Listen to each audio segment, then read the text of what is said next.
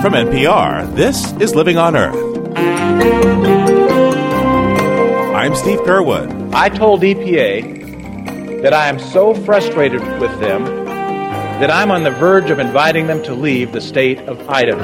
That's Idaho Governor Dirk Kempthorne, the likely new head of the EPA. While some say he's not a friend of the environment, others commend his tenure as a U.S. Senator and predict easy confirmation. I think in both the ESA and the Safe Drinking Water Act legislation, he again demonstrated his consensus-building skills. And you'd think a TV mob boss who sees a shrink to cure his panic attack should look to his violent past. Forget about it. Tony Soprano may be mean, but he should be green. Tony may be suffering from alienation and distress tied to the degraded state of the natural world in which he lives. Shrinking Tony and more on Living on Earth this week, right after this. Support for Living on Earth comes from the National Science Foundation and HeritageAfrica.com.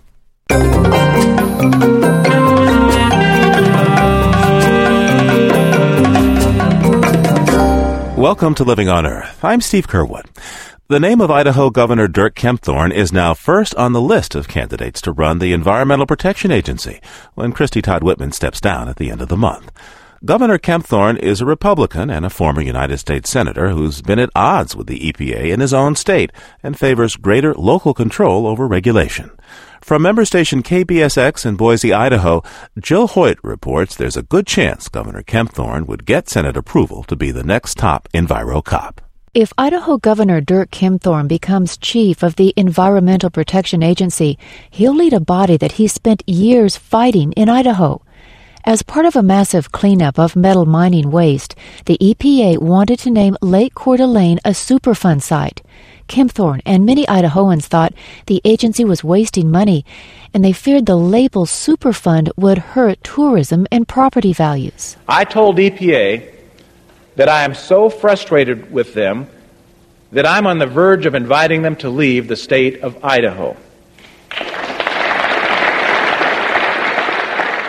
In a sense, he succeeded. The Coeur d'Alene site is now the first attempt in the nation to conduct a federal Superfund project through a state-chartered commission. But Idaho has little money to clean up the site, and the new commission has been criticized for having little power to enforce. It's an example of Kempthorne's long-time commitment to local control and local standards, even if, for example, those standards allow higher levels of lead, cadmium, and zinc in Idaho's South Fork of the Coeur d'Alene River. Bill Sedevy, director of Idaho Rivers United, is wary of Kempthorne as EPA chief. Certainly, Governor Kempthorne is no friend of the environment. Sedevy says an Office of Species Conservation that Kempthorne created works to keep endangered wildlife off the endangered species list. The creation of that agency really decimated an outstanding Idaho Department of Fish and Game, which had been a leader in the West in such issues as salmon recovery and habitat restoration. But John Sandoval, Chief of Staff at the Idaho Department of Environmental Quality, applauds Kempthorne's environmental record in the U.S. Senate and Idaho. He is probably the best advocate for environmental protection in Idaho. He is sometimes referred to as being pro-industry and pro-business, and maybe there's some truth to that, but I think that he is also pro-protection of public health and the environment. While in the Senate, Kempthorne championed amendments to the Safe Drinking Water Act that helped rural areas improve their drinking water while minimizing the financial burden. He pushed through the Unfunded Mandates Reform Act, which requires agencies to make public the financial costs of proposed regulation. He worked with Democrats to reform the Endangered Species Act to give property owners greater regulatory certainty in exchange for species protection. That bill wasn't successful, says Boise State political scientist Jim Weatherby, but the collaboration was. I think in both the ESA and the Safe Drinking Water Act legislation, he again demonstrated his consensus-building skills. Many of Kempthorne's former colleagues in the U.S. Senate hold him in high regard. Rhode Island Senator Lincoln Chafee, who serves on the Senate Environment and Public Works Committee, says he would support the Idaho governor to head the EPA. There's a great deal of respect and affection for him, and I think that he's held in high esteem here. Lawmakers, political scientists, and environmentalists agree that one major challenge facing the next EPA administrator is how to assert control. Boise State political scientist John Freemuth. The biggest concern I would have if I was Dirk Kempthorne going in is whether I could get carte blanche from the White House to lead EPA without political interference from White House operatives and staff. Several observers, Democrat and Republican, noted that these days the environmental shots are being called from the White House, not the EPA. For Living on Earth, I'm Jill Hoyt in Boise, Idaho. J. Stephen Griles, the Deputy Secretary of the Interior, is under investigation by his own department's Inspector General over questions of conflict of interest. Some environmental and government watchdog groups are also asking the Attorney General to appoint a special counsel to investigate Mr. Griles. Steve Griles was a mining regulator in the Reagan administration before he became a lobbyist for the oil, gas, and coal industries. Democratic Senator Joseph Lieberman has led the official criticism of Mr. Griles, alleging that promises made during his confirmation hearings to keep an arm's length from his former clients have not been kept. For example, Mr. Griles' datebook shows he met a former client in the gas industry a day before he sent a memo to EPA officials asking them to speed up the review process on coal bed methane drilling in Wyoming's Powder River Basin. Mike Sorahan is a reporter with the Denver Post-Washington Bureau, and he's been covering the story. Mike, why does Mr. Griles have so many critics right now? Basically, they think that he's tilting the playing field toward industry, and they see that because he used to be an industry lobbyist, and those fears and concerns are confirmed in his critics' mind when they see that he continues to meet with many of his old clients from the coal, oil, and gas industries. Well, people work, have jobs, then do government service. Are they expected to give up all of their friends, all of their contacts for that service? Well, I think one of the key things is here that they are, he has a continuing financial tie. And for $284,000 a year, which is what his old firm is paying him, critics and others would maintain that some additional caution is necessary, and, maybe you need to find somebody else to go to lunch with. Tell me about the money that he's earning from his firm. Well, why and how is this coming to him? Well, he came to this firm, National Environmental Strategies, and apparently helped them build up their client base. And by the time he left, he had been making more than $500,000 a year. When he left, his firm agreed to buy out that interest at what they said was book value. They say that book value is $1.1 million. Whether we don't know exactly why, whether it's for tax reasons or just the company can't take a $1.1 million hit all at once. They're paying that out over 4 years. He has agreed to stay away from that firm's clients for 4 years, and then I believe federal law requires an additional 2 years after that. Has he been meeting with these clients in contradiction to what he said during his confirmation hearings? Yes, he has been meeting with those clients. It's up to someone else to decide whether he's in contradiction of those pledges. But he has been meeting with clients fairly soon after taking office. He was in a conference call with the head of his old lobbying firm, who's also a close friend, Mark Himmelstein. The folks at the department have explained to me that was just 4 golfing buddies who were busy, and the only way they could have their friendly conversation was to have a conference call scheduled during the day. He has met a couple times with folks from the National Mining Association. That is a former client who has several high-profile issues before the government, not the least of which is mountaintop removal mining in West Virginia. Mr. Griles was a member of the Clear Skies Task Force, which was the group of high-level administration officials who were charged with coming up with an air pollution strategy for the Bush administration. During that time, he sat in on a meeting with 13 chief executives from another old client, the Edison Electric Institute. And then when you get to the memo in the Powder River Basin, the day before he sent that memo, he had met with Western Gas Resources, which was a former client and one of the companies in the consortium that was paying for the environmental study to get drilling moving there. And then 3 days later, he was at a barbecue at Mr. Himmelstein's house. He and Mr. Himmelstein and some of the other top Interior Department officials in charge of land and mining and oil and gas, having a cookout at the home of the top lobbyist for those natural gas companies. Mike, Mark Feifley, who's the press secretary at the Department of Interior, talked to us about some of these issues. And he said that all of these meetings were cleared by the ethics office of the Department of Interior. He also points out that Mr. Griles has worked to eliminate some abuses of the resource extraction industry, and that the deputy secretary has been fully accessible to representatives of environmental groups, and that, frankly, these allegations and what they would say is innuendo is part of frank partisan politics. It's just partisan politics. As a reporter, Mike, what do you see going on? A lot of the things that you just mentioned are true. He, from what I can tell, did work to eliminate some of the bad practices by bad actors, fly-by-night operators in especially the coal industry. I think what you'll find Mr. Griles' critics say is that he's kind of tilting the playing field in favor of the mainstream energy companies, which has its own detrimental effects. And, certainly the people who are Mr. Griles' critics here, these are people who didn't like Mr. Griles to begin with, but perhaps he's given them some fuel on the fire by quite openly meeting with some of his old clients. Mike Sorohan is a reporter at the Denver Post-Washington Bureau. Thanks for taking this time with me today. Thanks for having me.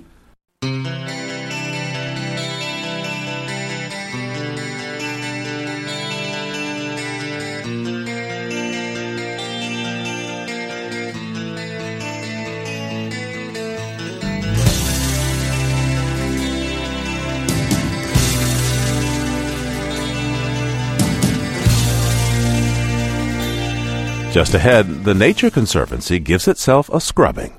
First, this environmental health note from Diane Toomey. For the first time, researchers have found a possible link between exposure to crop pesticides and low sperm counts in the general population. Researchers at the University of Missouri looked at two groups of men, one from Minneapolis and another from agricultural areas of Missouri.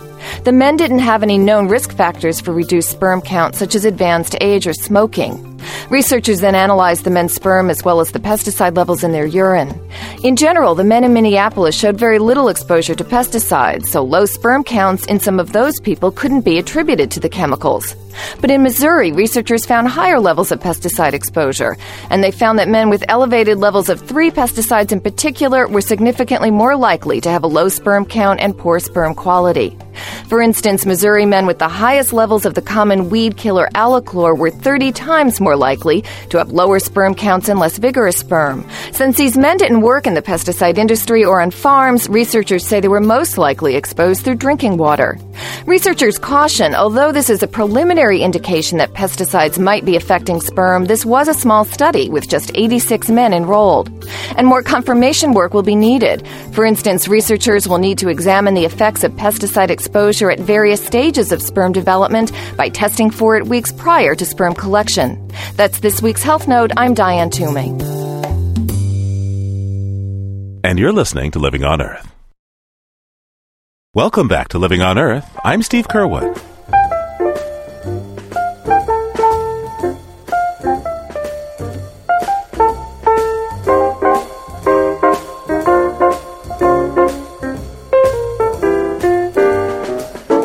This week in 1820, the story goes, Colonel Robert Gibbon Johnson climbed the steps of the Salem, New Jersey County Courthouse before an expectant crowd as a band played a dirge. Brandishing a bushel basket filled with a bright red fruit, he declared, "The time will come when this luscious scarlet apple will form the foundation of a great garden industry." And then, to the gasps of onlookers, the colonel bit off a huge chunk of the wolf's peach, known today as the tomato. This event is celebrated in reenactment each year in Salem City. There's just one thing. It didn't really happen. It's just a tall tale loosely based on the science of the time. The Aztecs domesticated tomatoes, but European botanists suspected the New World crop was poisonous because it comes from the same plant family as toxic belladonna and deadly nightshade. They weren't completely wrong. Tomato leaves do contain the neurotransmitter solanine, which can cause vomiting, convulsions, and death. After all, Hollywood warned us about the attack of the killer tomatoes. Still, the tomato has grown in popularity, and good thing. What would modern life be without pizza, or rather I should say the tomato pie? And what would scrambled eggs be without ketchup from the tomato, or if you prefer, the tomato? And for this week, that's the Living on Earth Almanac.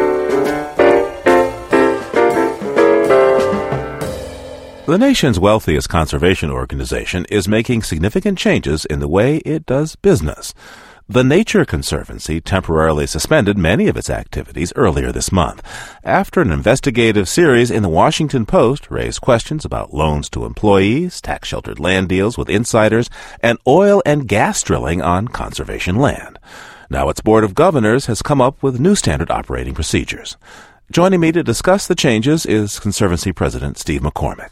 Welcome to Living on Earth. Thank you very much, Steve. Let's go down the list of changes that you made at the recent board meeting of the Nature Conservancy, the significant ones. Can you just tick them off for me, please? Sure. The board established a policy that stops any purchase or sale of land to or from a member of our Board of Governors, a trustee, which is a volunteer advisor at our state level, and employees or their immediate families. It made sure that any charitable gifts associated with a sale of land to a so-called conservation buyer, where we impose significant restrictions, is legally documented as part of the transaction. Third, we established that there will be no loans of any sort to employees, even to assist with relocation, which is what they were all used for. Fourth, we won't initiate any new oil, gas drilling, or mining of hard rock minerals on preserves that we own.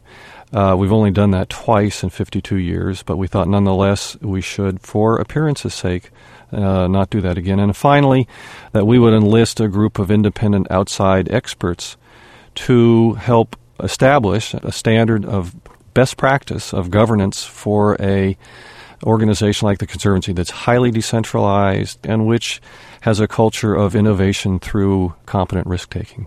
I want to talk to you in particular about the Shelter Island transaction that attracted so much attention by the Washington Post.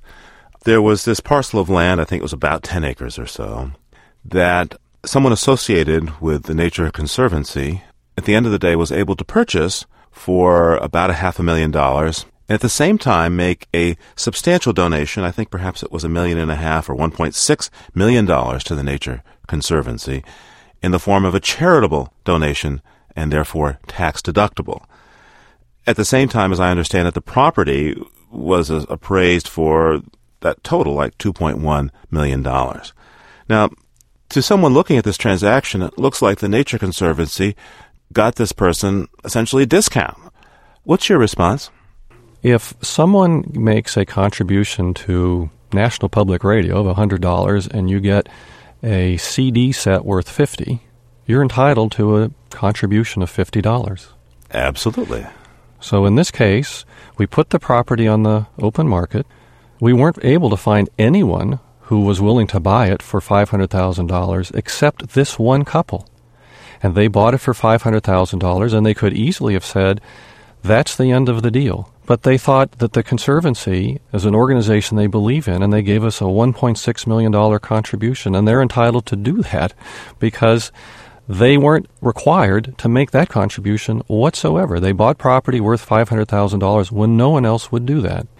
In the last 5 years, we've done well over 5,000 different transactions. We've probably done in the order of 15 to 20 with people who have had this kind of who's trustees.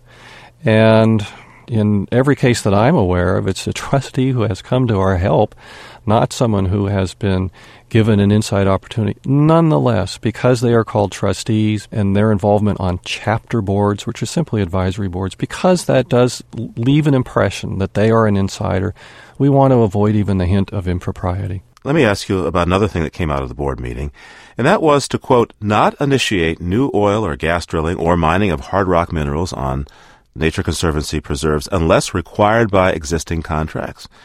What does that mean in terms of continuing to drill as part of an existing contract on that project in Texas City, Texas, which is home to the endangered Atwater's prairie chicken? We're looking into whatever legal obligation we may have. There are a number of other parties that have fractional interests in the oil and gas rights, subsurface oil and gas rights. And if we're under some contractual obligation, then we would be unable to do that without their concurrence. It seems that the Nature Conservancy could have avoided a lot of bad press had you made these internal changes before the Washington Post series came out. Why did you wait to make these changes now? I will say that the Post series accelerated and intensified examination of these kinds of practices. But as I say, what the Post didn't, I think, properly reveal is that we've been going through a number of changes. But inasmuch as the Post coverage implied that there are appearances of impropriety, it was appropriate for the board to address those concerns and reassure our members and our supporters and those who are loyal to the Conservancy that although they're legal, although all the activities are well within accepted practices, that we would sort of go to a higher standard and assure people that we are mindful of perceptions of our work as well as the substance. Steve McCormick is president of the Nature Conservancy. Thanks for taking this time with me today. Thank you, Steve. For America, eagles are the symbol of freedom, courage, and strength. For Native Americans, eagles are a crucial element in religious ceremonies. For half a century, the federal government has struggled to protect eagles while fulfilling the Native American religious demand for eagle carcasses and feathers. Now the Zuni tribe of New Mexico has opened its own aviary, the nation's first tribally owned and operated eagle sanctuary. The goal is to supply feathers to tribal members and revive the ancient practice of eagle husbandry. Daniel Cracker reports. I'm standing inside a huge bird cage, as long as a football field and 2 stories high. The walls and roof are wooden slats, allowing the high desert breeze to blow through. Across from me, perched comfortably on AstroTurf roosts, are 11 eagles. They stare at me with cold eyes and squawk at my intrusion. The majority of the ones on the lower perches are juvenile bald eagles. Pretty much all of the ones that are on the high perches are Goldens. Nelson Luna is a wildlife technician for the Zuni Fish and Wildlife Service, which oversees the new aviary and cares for its 21 eagles. Though his voice is understated, Luna's affection for his charges is clear as he talks about his job. He leads me past a small pen of golden eagles off the main cage or flyway. He's microphone shy. They quiet as we pass, and we enter another room. In this second enclosure, we've got all of the mature bald eagles. I think this big female was from Tulsa, and it got hit by a vehicle eating roadkill in winter 2 years ago. But yeah, in order for them to be saved, they had their wings amputated. And thus, they're deemed non-releasable, and that's the primary reasons why they're in this facility. If these birds could fly, federal law would require they be freed. But since they're injured, the law says they can go to zoos, educational centers, or somewhere like here, where eagles are considered sacred. Like many Indian people, Zuni religious leader Francis Leakey Jr. is reluctant to talk about their ancient ceremonies. But in talking to him, it's clear there is a huge religious demand for eagle feathers. There's 2 different times that we have to make prayer feather offerings. It's in the winter and in the summer, and most of the tribal members do that. And the other type of religious doings is through our cultural, through our religious dance purposes and all those night dances. We use a lot of prayer feathers. We use a lot of eagle feathers then. And there are some medicine and some other societies that use a lot of eagle feathers too. And that's just on the Zuni Reservation. There are more than 500 federally recognized tribes, and most use eagle feathers in ceremonies. The Zuni gather molted feathers here every day, but that doesn't come close to meeting even the local demand. Until the Zuni built their aviary, the only place Native Americans could legally get feathers was from a place called the National Eagle Repository in Denver. Bernadette Atencio is a supervisor there. We average about 1,000 eagles a year. Currently, we have over 5,000 Native Americans who are on a waiting list to receive eagle feathers. Right now, with 5,000 people on the waiting list, the waiting period for a whole bird is 3.5 years. Whole birds are prized for their full sets of tail and wing feathers, but loose feathers, like the Zuni aviary provides, are also in demand. The U.S. government thinks more tribally run aviaries could help reduce the waiting time for feathers, and John Antonio, who works with the Fish and Wildlife Service as a tribal liaison, says it would be no trouble finding eagles to fill those sanctuaries. There's quite a few birds. I was surprised to find out, talking to the different rehabbers, there's a lot of birds that they get all the time, injured birds. A lot of times they'll call and say, hey, you have any other aviaries ready to go, because we can certainly help supply some birds. So they're excited because they now have an option rather than euthanize these eagles. They can provide them to the tribes.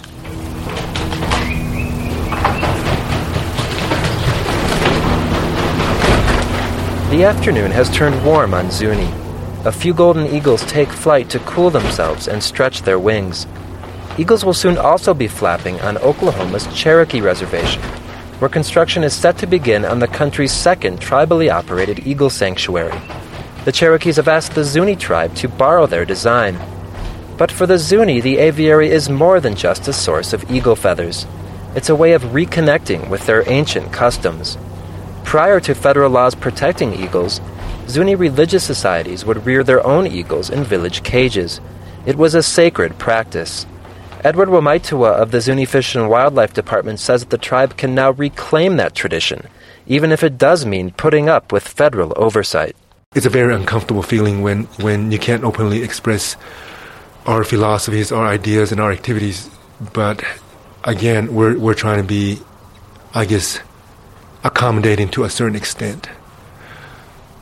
Personally, I would say that we're going to play the game, and that eventually it's going to be a win-win situation. So far, the Zuni have played the game well. John Antonio says they have gone above and beyond what's required in caring for a threatened species. They have plans to expand the main aviary and have 2 mini aviaries under construction. The new, smaller facilities are being built right in the communities. Religious societies will care for the birds, just as they did hundreds of years ago. For Living on Earth, I'm Daniel Crocker on the Zuni Reservation. And you're listening to NPR's Living on Earth. Funding for Living on Earth comes from the World Media Foundation. Major contributors include the Ford Foundation for reporting on U.S. environment and development issues, and the William and Flora Hewlett Foundation for coverage of Western issues. Support also comes from NPR member stations and Bob Williams and Meg Caldwell, honoring NPR's coverage of environmental and natural resource issues, and in support of the NPR President's Council.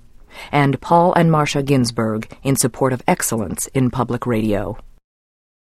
The first outbreak of the African disease monkeypox in the Western Hemisphere has been traced to infected prairie dogs in an Illinois pet shop. And it's believed the prairie dogs caught the disease from an African import that also lived at the pet store, a Gambian giant pouched rat. To find out more about this little-known creature, we called an expert.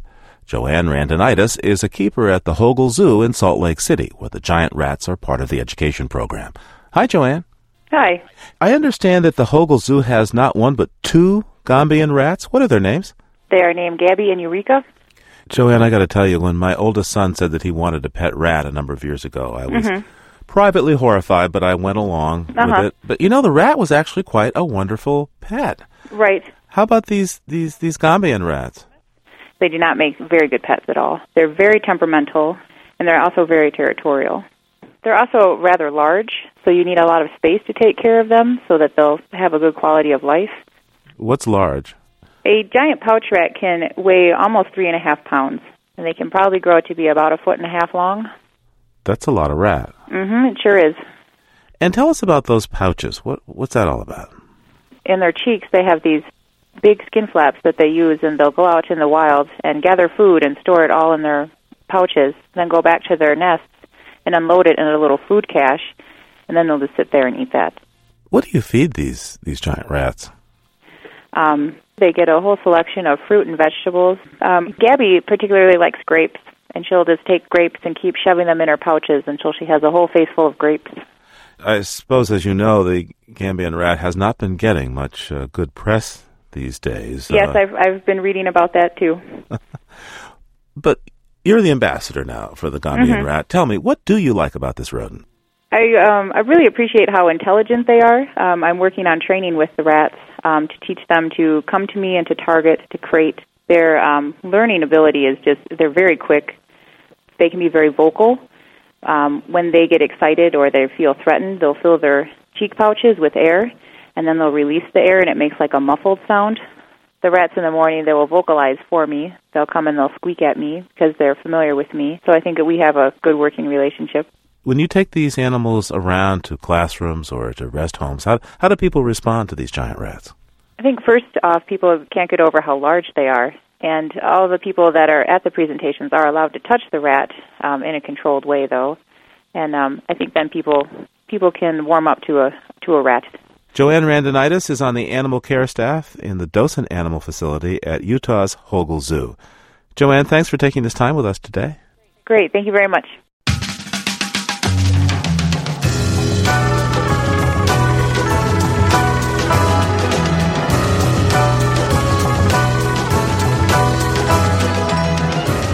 Coming up, the opposite of fast food. First, this note on emerging science from Cynthia Graber.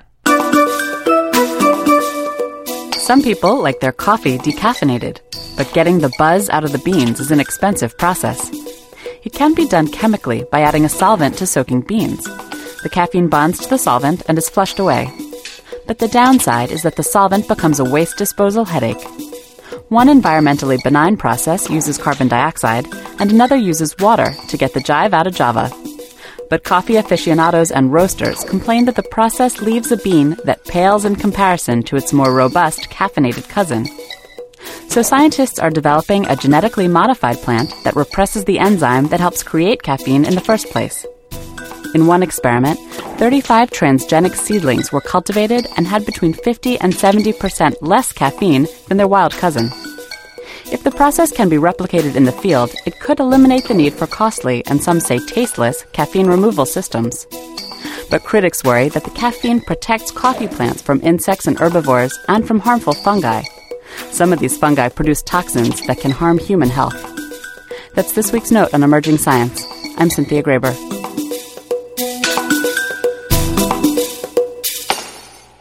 And you're listening to Living on Earth. It's Living on Earth. I'm Steve Curwood, and coming up, the greening of Tony Soprano. But first,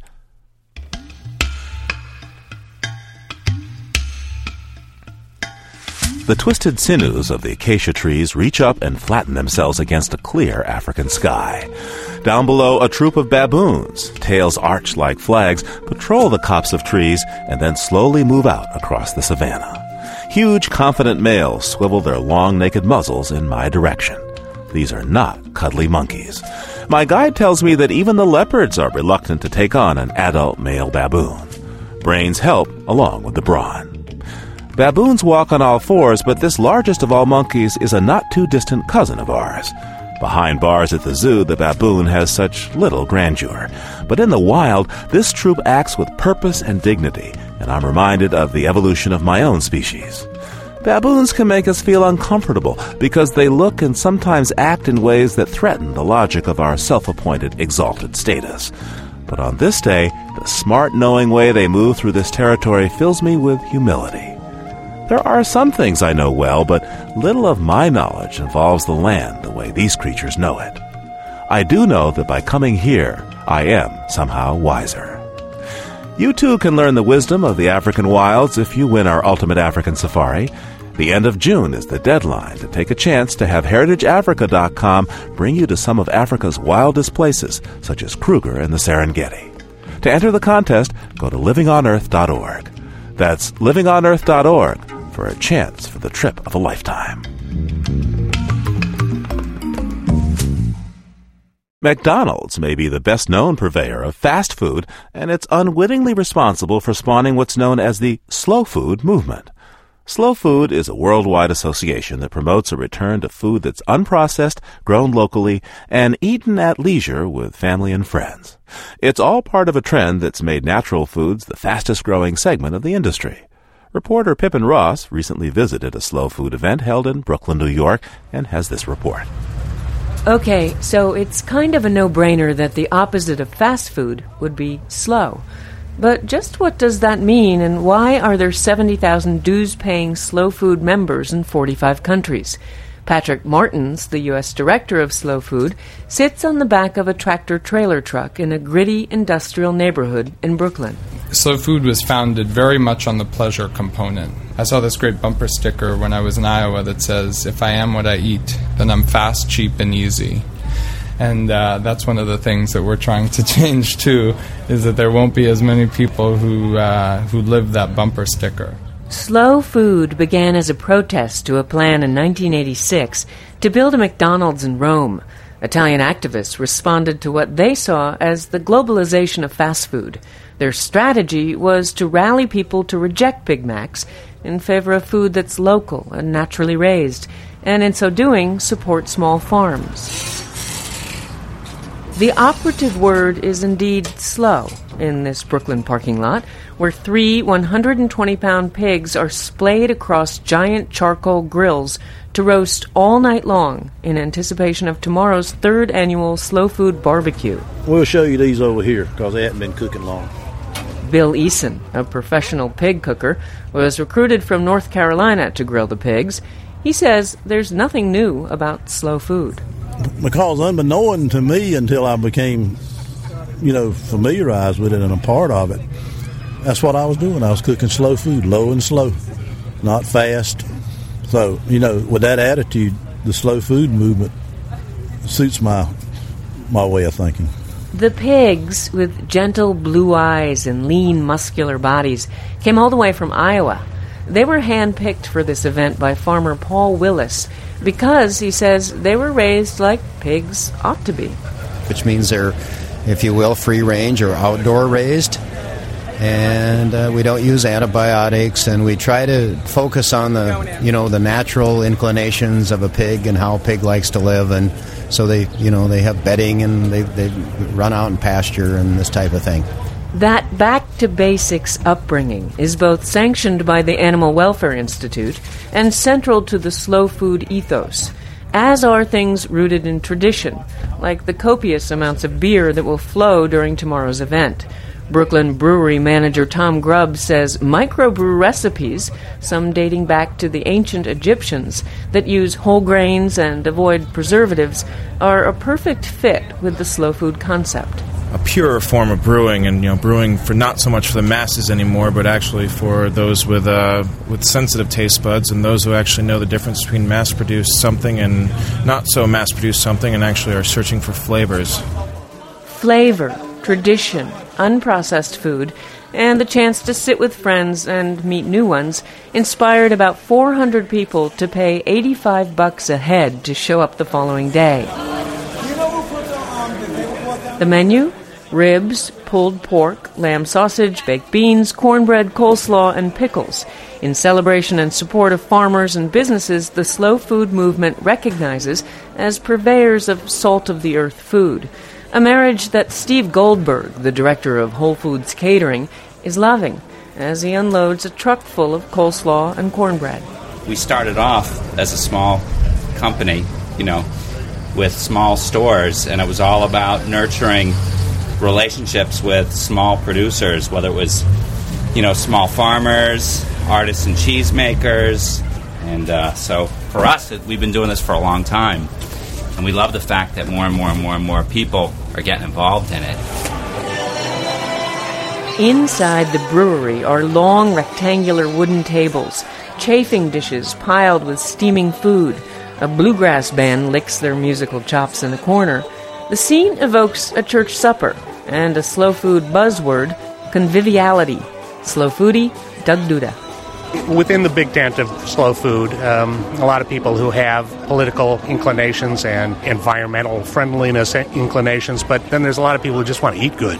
Case in point, Juan Sanchez, a recent convert to slow food whose head is just about buried in a plate of ribs and beans. It's really tender. It's really good. I always start with the ribs. The schedule of upcoming slow food events is as dense as it is international. This summer, New York Slow Food Chapter will host seminars on, among other things, cooking grass-fed beef and traditions in pickling. Hagen, Germany will be the site of a cherry harvest festival. And in Chicago, numerous chefs will serve food in art galleries to underscore the notion that food is art. Thank you.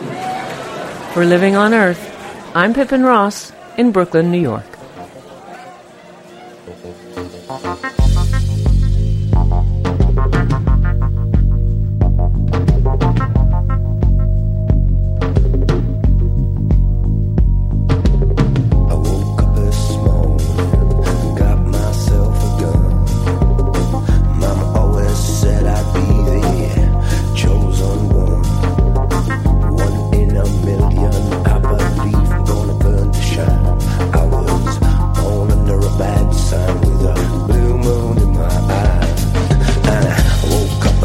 Just in case you don't recognize it, that's the theme from the hit HBO series, The Sopranos. Yesterday, we consider Tony Soprano and his extended dysfunctional family from the Jersey burbs. Mob Boss Tony is the program's central character, and one of the most talked about segments of this program is his psychotherapy with Dr. Jennifer Melfi. This isn't going to work. I can't talk about my personal life. Finish telling me about the day you collapsed. There's been much online chatter among real-life psychotherapists about these sessions, emails back and forth discussing what Dr. Melfi is doing wrong and why she hasn't been able to cure Tony of his frequent panic attacks despite 4 years and more than 50 episodes of therapy. For a second opinion, we turn to Jeremiah Creedon, a senior editor at Utne magazine. His article, The Greening of Tony Soprano, appears in the current issue of Utne, and in it he explores a theory that Tony may be suffering from what eco-shrinks call ecological alienation. I went back to the very beginning and to the very first episode and the very first session between Dr. Melfi and Tony and tried to go from there and see what really might be bugging him. Uh-huh. What did you see? Well, as I watched the episode, Melfi asks Tony what's wrong, and he explains how happy he was when wild creatures came to his pool and had their babies. A couple months before all this, these 2 wild ducks landed in my pool. It was amazing. They're from Canada or someplace, and it was mating season. They had some ducklings. They then proceeded to fly away, at which point Tony has his first panic attack that drops him like a stone in his suburban backyard.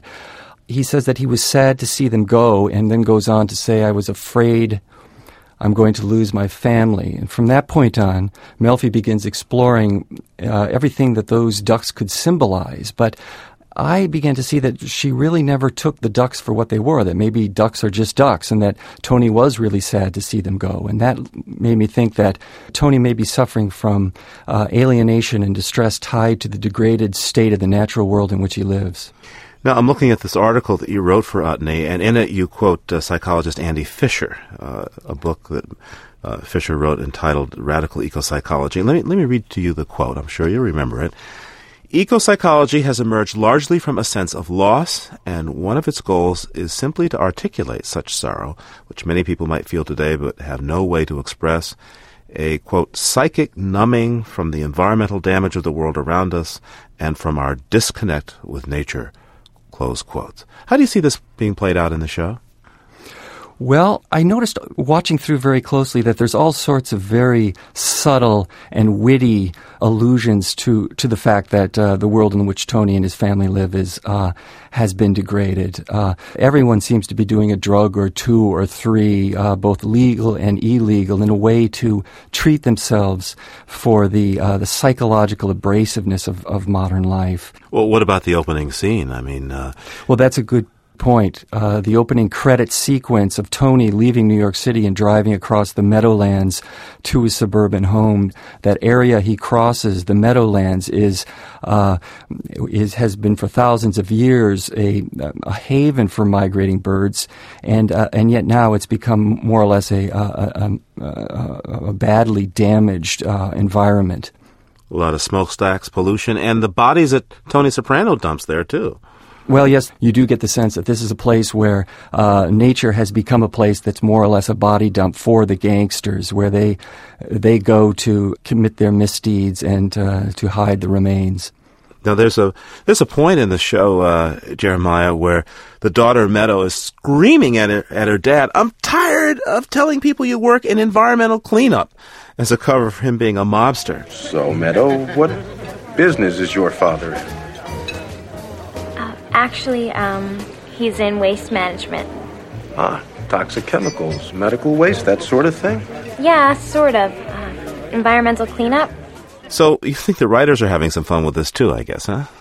Yeah, they are. All through the series, they look at this issue in a real witty way. For instance, Meadow's roommate at college is from a small town in Oklahoma, and she immediately begins to wig out in living in Manhattan, and eventually she ends up at the psych ward at the local hospital there, getting anti-anxiety medication. And yet, when she comes back and they ask her what's wrong, she puts it pretty bluntly. I think I miss my ferrets. You gotta snap out of this, Caitlin.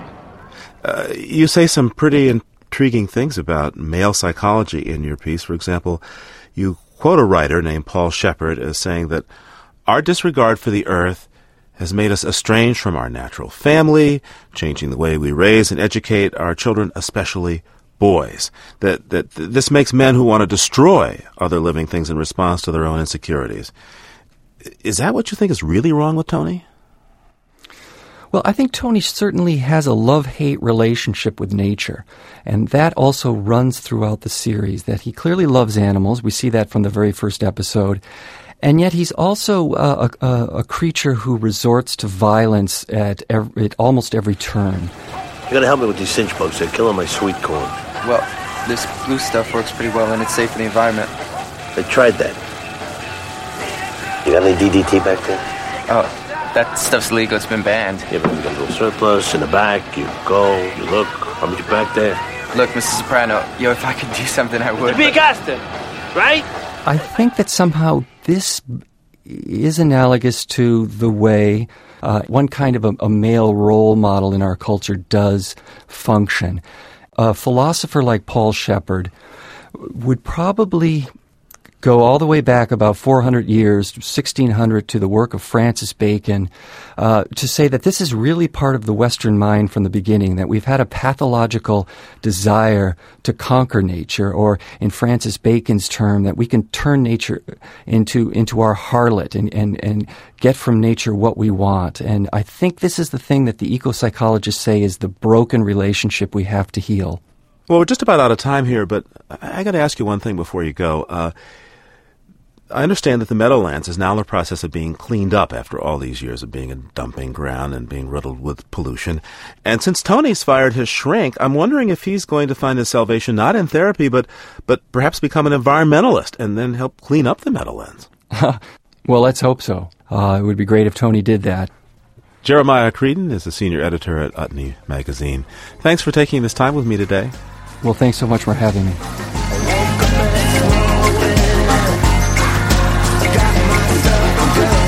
And for this week, that's Living on Earth. Next week, as the Democrats prepare to pick a challenger to George W. Bush, the pack is starting to draw lines between the president and each other on environmental issues. Join me and a panel of reporters as we question the Democratic hopefuls in a League of Conservation Candidates forum from Los Angeles. It's Democrats on the Environment, next time on Living on Earth. And remember that between now and then you can hear us anytime and get the stories behind the news by going to livingonearth.org. And while you're there, you can also take one last chance to win a safari for two to Africa. That's livingonearth.org.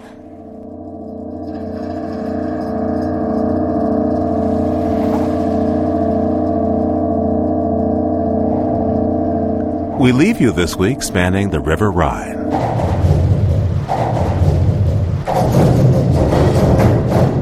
Michael Rusenberg placed microphones on the many structures that cross this famous waterway in Germany. He took the sounds into a studio and manipulated them into a work he calls Cologne Bridges Symphony.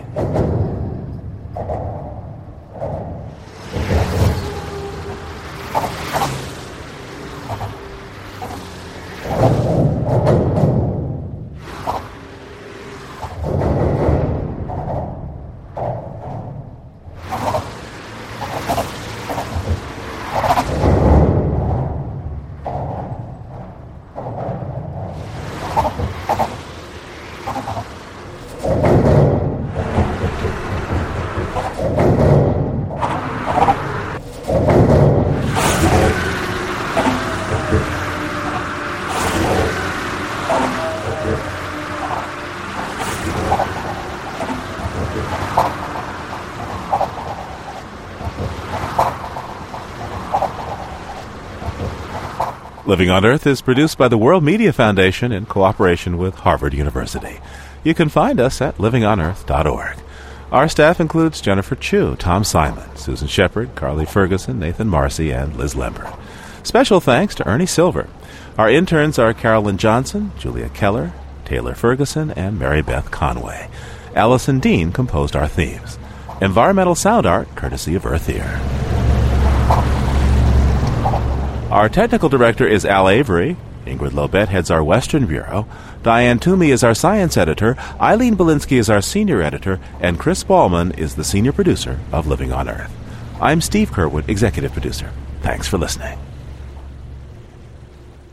Funding for Living on Earth comes from the National Science Foundation, supporting coverage of emerging science, and the Corporation for Public Broadcasting, supporting the Living on Earth network, Living on Earth's expanded Internet service. Support also comes from NPR member stations and the Annenberg Foundation, and Tom's of Maine, maker of natural care products and creator of the Rivers Awareness Program to preserve the nation's waterways. Information at participating stores or tomsofmaine.com. This is NPR, National Public Radio.